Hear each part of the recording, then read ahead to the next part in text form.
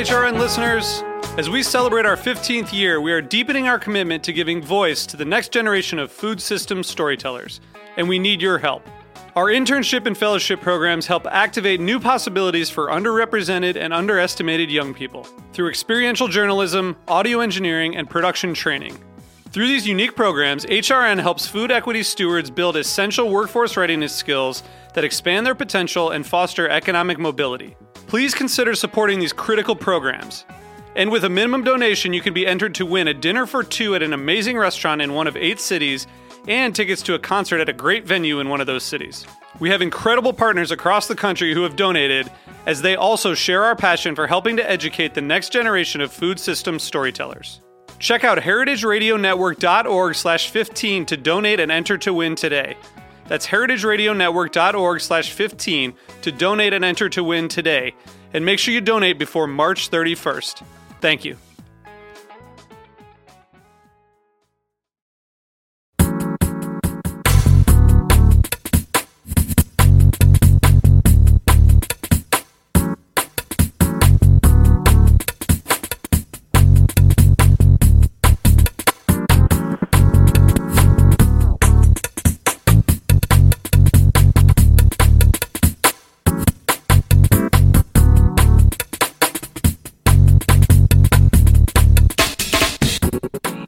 Hello, Bushwick. You're listening to The Farm Report. I'm Jack Inslee with my lovely co-host, Heather Hyman. And we are here live at 5 as usual. And today we have been brought to you by Edwards of Surrey, Virginia, a good friend of the network. The Edwards family has joined Heritage Foods USA and Newman Berkshire Farm to develop an all-natural product line featuring Suriano hams, Berkshire smoked slice and slab bacon, and Berkshire smoked sausage links. These new products are produced exclusively from purebred, 6-spotted Berkshire pigs raised completely outdoors on independent family farms.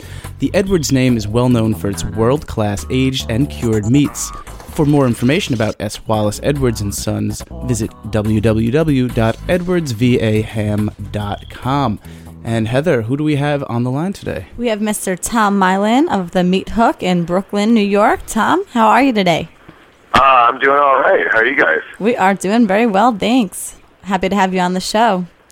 So great to be on. We had to do some detective work to get your phone number. You gave us the wrong one there, but... Oh, really? Oh, I'm sorry.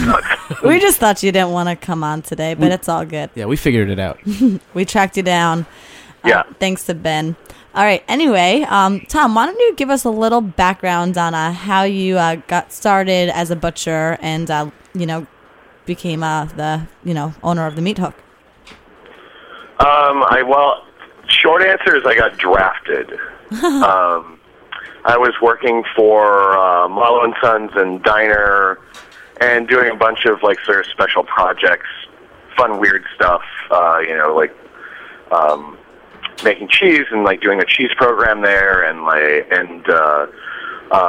helping write and edit their magazine and get that off the ground, and it was fun, but I was getting a little bored, and they decided that they wanted to bring in whole animals. The butcher shop that they had been buying stuff through, Fleischer's in Kingston, nice.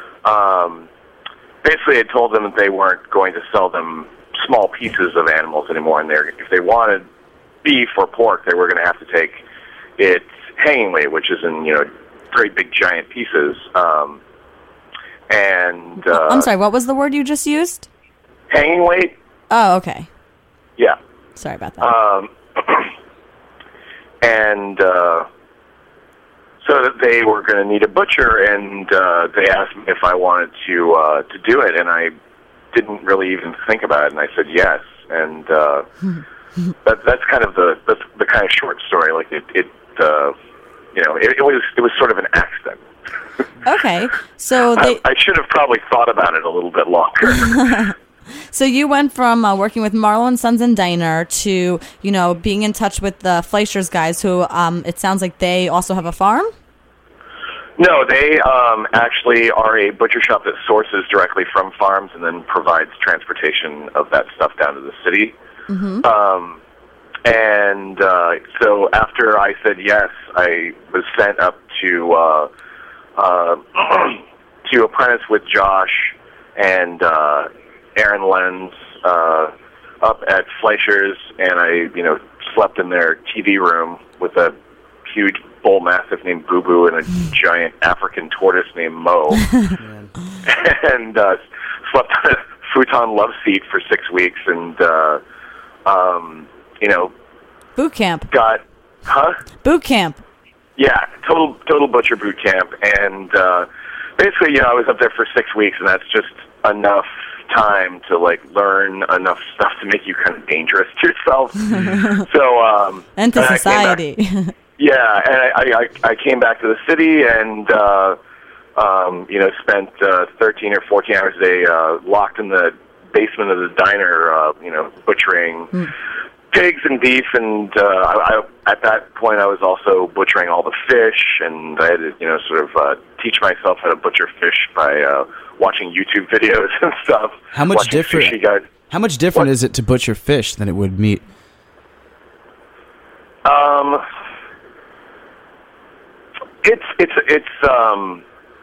It's a lot different, because most of the way that we tend to think of butchering, cutting steaks and stuff like that, is cutting across the bone, and most fish you fillet, so you're running your knife along the bone, and it's just a lot different. I go home every day smelling beef and pork, and no one really seems to mind it all that much. But when you go home smelling like fish, people are really not that happy. My wife wasn't really happy at all. Yeah, I guess the only comparison I could see in my head between the fish and maybe a part of the beef would be maybe some of the silver skin on a beef and then filleting a fish. Maybe that's the similarity there. Right, yeah. Especially, there's monkfish, which have 14 layers of weird membranes and silver skin and stuff like that you need to very delicately take off. Your knife has to be a lot sharper. You can get away with having a dull knife butchering beef. I mean, it's not a good idea. It'll give you sort of carpal tunnel, but you really can't butcher fish unless you have a really sharp knife. So that's another difference. So you were bringing in whole cows to the diner basement. Is that what was going on for a minute? We were bringing in big pieces, hind legs and half pigs, and then after about three months of butchering in the basement, they built a little shack behind the diner, a little refrigerated cubby hole, and I had a bandsaw on wheels, which is a really bad idea.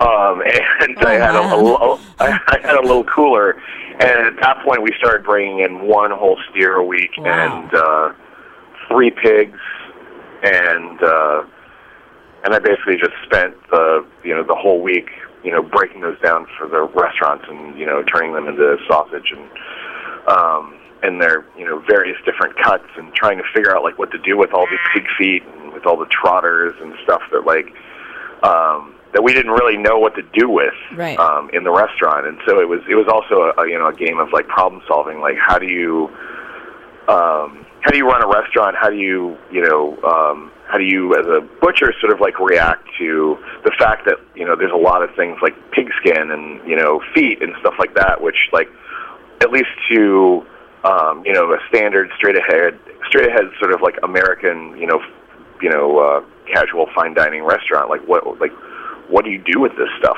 How do you make it into a product that people will eat? And that was basically my job. And then that rolled into opening Marlowe and Daughters, which was or it still is their butcher shop. And me and Brent, who's one of my partners at Meat Hook, opened that place. And Brent brought up Ben, who's our third partner in the Meat Hook, from Richmond, Virginia. They're best friends in Richmond, and we ran that butcher shop and decided that we really liked running a butcher shop together, and we liked it so much that we in fact wanted to become partners and own our own butcher shop, which has led directly to the Meat Hook, with a sort of sort of side story, which is how that whole space got built, which was basically Brett and I were teaching butchering and sausage making classes at the Brooklyn Kitchen at their former spot, which was really tiny, like 650 square feet. And I was, out the winter before last with Harry, who is one of the owners of the Brooklyn Kitchen, and we were, sitting at the bar of Roebling Tea Room, getting kind of loose, and I was like, I don't really want to do this anymore the way that I'm doing it. I want to have my own shop. And he was like, well, we really want to like open a big teaching space. Cool. And he was like, why don't we like throw in together? And we were like, all right, let's do it. And a couple months later, we found this enormous 7,000 square foot space, and and we spent the whole summer getting it ready, and then we opened it the week before Thanksgiving. And I will add, it's beautiful. You guys did a great job. Thank you. Now, what would you say makes the Meat Hook different from Marlowe and Daughter, or is it any different? Is it sort of the same spirit? Oh no, it's very different. I mean, like I came up with the concept for Daughters. That we wanted to have this big long case that was more like a more like an actual like showcase, and I wanted to sort of communicate to people visually that we were a different kind of butcher shop, that we were a whole animal butcher shop. And so we set about merchandising it with like large, like whole pig legs with a trotter on, and like pretty much everything that was in the case was not already cut up, and it was great, and people really like when they saw a pig head in the case. They knew what they were getting into, but it also, when we decided to, what the concept was going to be for the Meat Hook, we decided that, ultimately, as fun as that, putting pig heads in the case and doing that kind of like that sort of thing it was ultimately a little off-putting and really not for everyone, and a little intimidating. And we wanted to open a butcher shop that was like, a mom-and-pop butcher shop from like the 1950s. We wanted to be really friendly and really inviting, and so we decided to go with like old-fashioned cut cases, and have everything cut in the case. I mean, not to say that we don't cut stuff custom order and do a lot of stuff like that, but right. We just wanted it to be more like like a friendly butcher shop that you don't have to like suss out what the theme of it is, or like what it's about, or like why is it kind of like a butcher shop / horror show or something like that. So and I mean, the other thing that's very different about the Meat Hook is that as compared to Marlowe and Daughters, I mean, Marlowe and Daughters, like all the purchasing of all the animals is actually done by the owners of the shop, and not by the actual butchers. And that got a little frustrating for us when we were working there, and we couldn't work exclusively with the farms that we wanted to work with, and we couldn't like keep out the stuff we thought was not so good in, just in terms of quality, not really like in terms of like animal husbandry or anything like that. And so the Meat Hook, we took the 26 or 27 farms that we had gotten animals from at Daughters and winnowed it down to 3. Wow. So you source from 3 farms?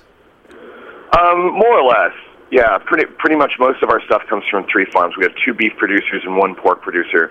We're now in a process of actually having people custom raise things for us. So right now, we'll probably be bumping up to like maybe 8 or 10 farms as the next year and a half unfolds.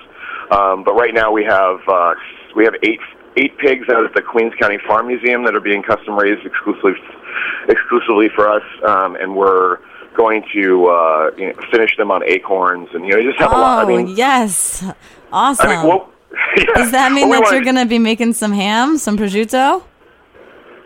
Yeah, we might make a Serrano or 2 out of those. Yeah, you got to. That's awesome. Well, we're actually like our passion right now, where that lies is really in country ham. So we've been doing a lot of country ham. Okay. Instead of prosciutto, because I don't know, prosciutto is nice, but I mean you have to you have to slice it with a knife by hand if you do it on the bone, which is kind of the only way to really do it. Yeah. And it's very time-consuming, and it's very precious. And if there's one thing that the meat hook isn't, it's precious. Like, okay. Keeping it raw. I just think that there's ultimately more. It's more who we are to like sell country ham that like we make there and cut people like ham steaks on the bandsaw than like doing this very like European like we're not Europeans, we're Americans. We make country ham. Country ham, awesome. Well, speaking of country ham, we're going to thank Edwards again for sponsoring us, and we're gonna take one quick break, Tom. We'll be right back with you. Stay on the line. So. You're listening to the Farm Report on the Heritage Radio Network.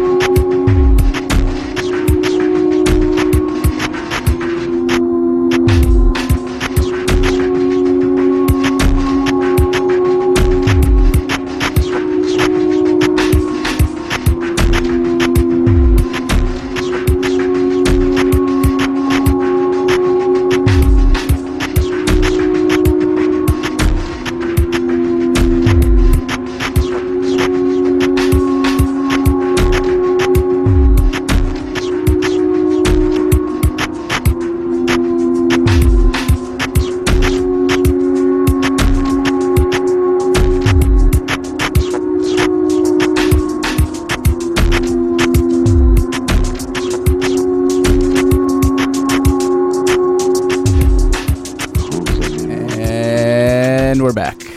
You're listening to the Farm Report on the Heritage Radio Network. Today we are produced by Dan Brindell and engineered by Nat Wiener.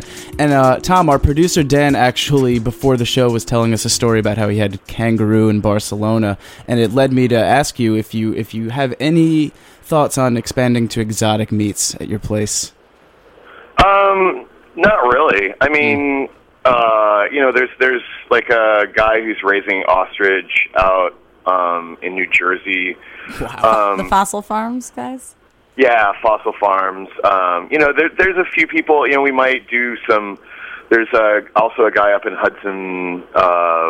Hudson Valley that's doing some, I think he's raising like reindeer or something. Whoa. I don't know where to start with that.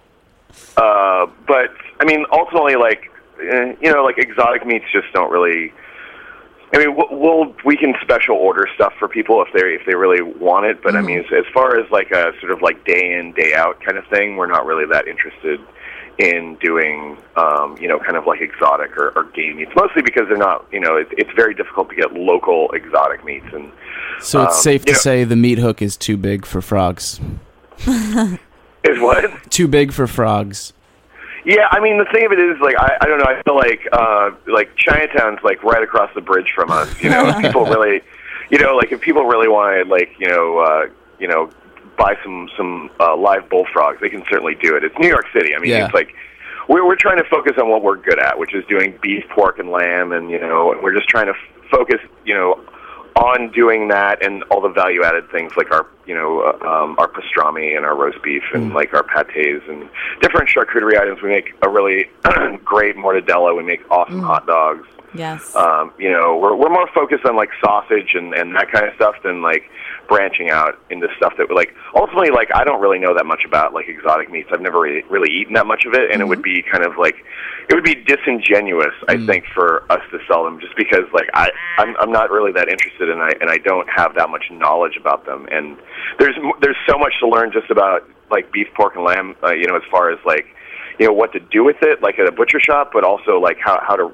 make sure it's raised right, and doing all of our custom breeding. We're headed more in that direction than in the direction of like a wombat or raising armadillos or something. Damn it! Real quick, are you on a farm right now by any chance? I'm sorry, what? Are you on a farm right now by any chance? We just thought we heard like a sheep or something in the background. No, actually, I think that's probably my rattly iPhone, buzzing to tell me that I have yet another fucking email. Okay, well, I wanted to ask, what's one of your, I mean, we really appreciate, of course, the whole animal usage, but what's your favorite cut to sell? My favorite cut to sell is like the one that gives me like the most profit satisfaction. Margin. Oh, huh? Yeah, satisfaction, not profit margin. Yeah.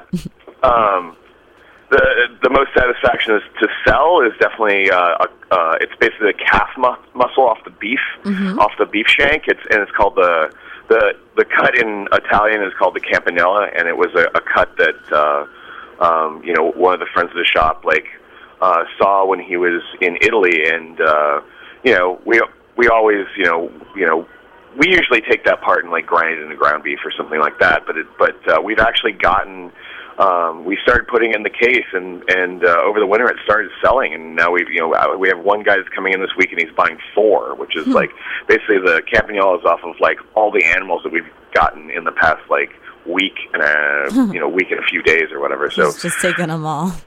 Yeah, I mean, what's so satisfying about it is it's a cut that's completely foreign to Americans. They've never seen it. They don't know what to do with it, and it's fun to really get inside somebody's head and convince them that what they want is this big, weird-looking, it looks kind of like a beaver tail with a handle on the end of it because you take the tendon off as well, and the tendon melts into the braising liquid. It's a braising cut, obviously, and it melts into the braising liquid and gives the consistency of the braising liquid a very velvety, creamy consistency, and it's a great cut, and we really like selling that one. Yeah. And also, at the same time, I've been in there. You guys are at the counter, and right behind you, you've got 2 stainless steel tables. You're breaking down the animals right there. You get to interact with your customers. Are they learning more about the different kinds of cuts they can be buying by interacting directly with the butcher? Oh yeah, no, absolutely. I mean, we have people that come in, Wednesday morning when we get all of our animals, and we have like this mountain of whole animals on our breaking tables. And they'll be like, "Oh, what's that? Oh, I didn't know you guys got I didn't know you got tails." We're like, "Yeah, we get the whole thing." And and we've had people be like, "Oh yeah, I want to buy all the tails," or something what do you guys do with all the skin, And we've gotten people into cooking with pig skin, which is kind of something that's fairly normal for South American cultures and Definitely. Stuff like that. But pork rinds. But yeah, but in the South, but I mean, in the Northeast, people are just like, well, what do you do with it? And it's we're like, well, you can slice it and braise it, and you can make a ragu, and the pork is the pasta kind of a thing, or the pork skin is the pasta, and all these different weird things, and yeah, definitely people are more adventurous, and we get people to just come and stand there and watch us do it because they've never been to a butcher shop where they've been able to see anybody actually cutting up something that was recognizable. Right. Do you see a lot of people coming in to buy cuts that they want to go home and cure themselves, and then do you offer them any kind of recipe for that or advice? Oh yeah, absolutely. We've had people come in and buy whole bone and skin on hams with a trotter and everything because they want to have a go at making sirloin or prosciutto in their house. We've had people that have been wanting to do country hams. We're actually going to offer a country ham class next. We're going to offer several of them next winter when it's country ham curing time again. I'm sorry, what? Is there a website someone could go to so they could see your schedule of events and classes? Yeah, if you go to thebrooklynkitchen.com and click on classes, you have a full listing of all the classes that we're offering.